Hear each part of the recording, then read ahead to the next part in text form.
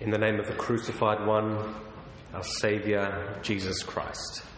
Amen. On Tuesday this week at our cathedral, there was an annual time of worship called the Chrism Eucharist. And at that service, some of the people who make up the Anglican Diocese of Perth reaffirm their baptismal calling, and clergy reaffirm the vows which we take for the particular role we have been set aside for amongst the priesthood of all believers. And also at that service, the Archbishop takes olive oil, ordinary olive oil, and balsam, a sweet liquid form resin, and sets them aside and blesses them for use across the diocese for anointing the sick, anointing those who are baptised, as well as those who are confirmed or ordained. And the Archbishop made the point in her homily that part of how we witness to the presence of God is pointing out how the ordinary becomes extraordinary. The ordinary becomes extraordinary when God's life moves into something in a particular way, like a little window into heaven. And that got me thinking about wood and nails. Ordinary wood and nails. Things that have been used since God knows when, and certainly at least as long back as when Moses was playing full forward for Jerusalem. I could picture Jesus in his early years going about with wood and nails and building and fixing stuff. I thought of the builders on the street over the back fence from the church using wood and nails in the frame for a new house. And there, wood and nails are used to make something potentially quite wonderful, a home.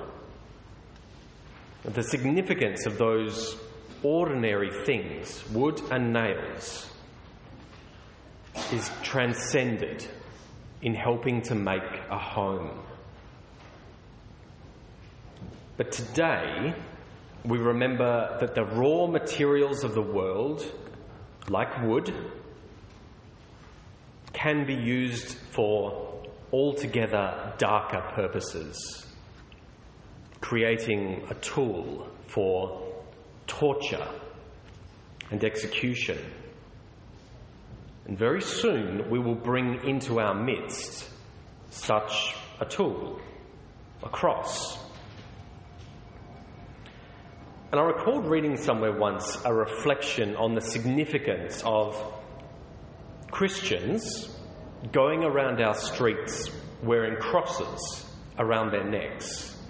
And the point was made that you would probably think it was really odd if you saw someone accessorising themselves with little electric chairs or little miniature gallows or some other form of execution.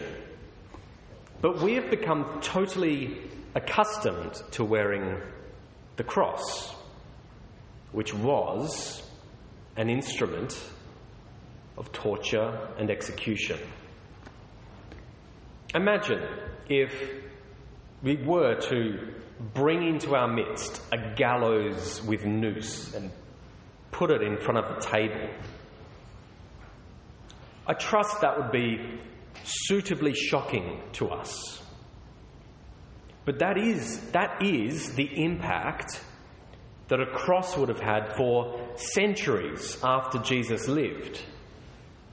If Jesus' contemporaries saw a cross, they would probably remember the horrific sight of 2,000 people who had been crucified together in the first decade of the first century as the Romans brutally crushed a rebellion in Galilee.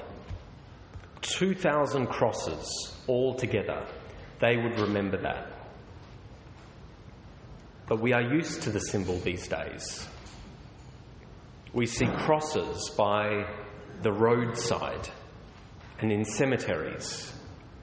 For some who are sick or dying, holding a cross is one of the last forms of comfort when medical interventions have reached their limit and their end is drawing closer. And therein lies the paradox. The cross, the sign of the cross, does point to death. But more importantly, far more importantly, to Christ's victory on the cross. That what was intended by the powers of the time as a means of humiliation and defeating an adversary has become a sign of life, freedom, and the overcoming of all that is evil. It's a bold claim, to say the least. Scandalous to plant a cross in the middle of a worship space, remember a crucifixion, and call this day good. Good Friday. But we do, for very good reason. And there's all sorts of explanations for why that is, but I bring your attention to just one for now. And that is, the cross stands as a witness that even in the worst sort of suffering,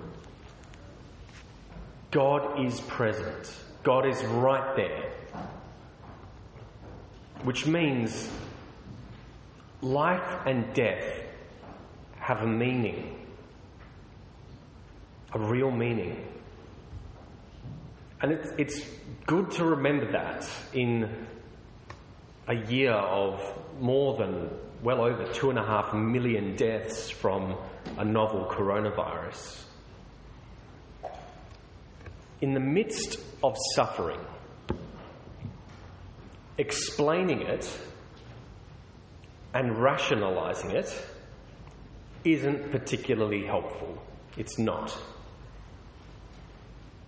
But Jesus on the cross doesn't do that. He doesn't offer an explanation, but he does offer his presence in the darkness. That in the darkness, Jesus is there to be a companion for the journey, even through the valley of the shadow of death, and to show us the ordinary and mundane becoming extraordinary and sacred. There was a poet last century named Thomas Blackburn who put it very beautifully. He wrote, "Because it says nothing reasonable, it explains nothing away. And just by gazing into darkness is able to mean more than words can say."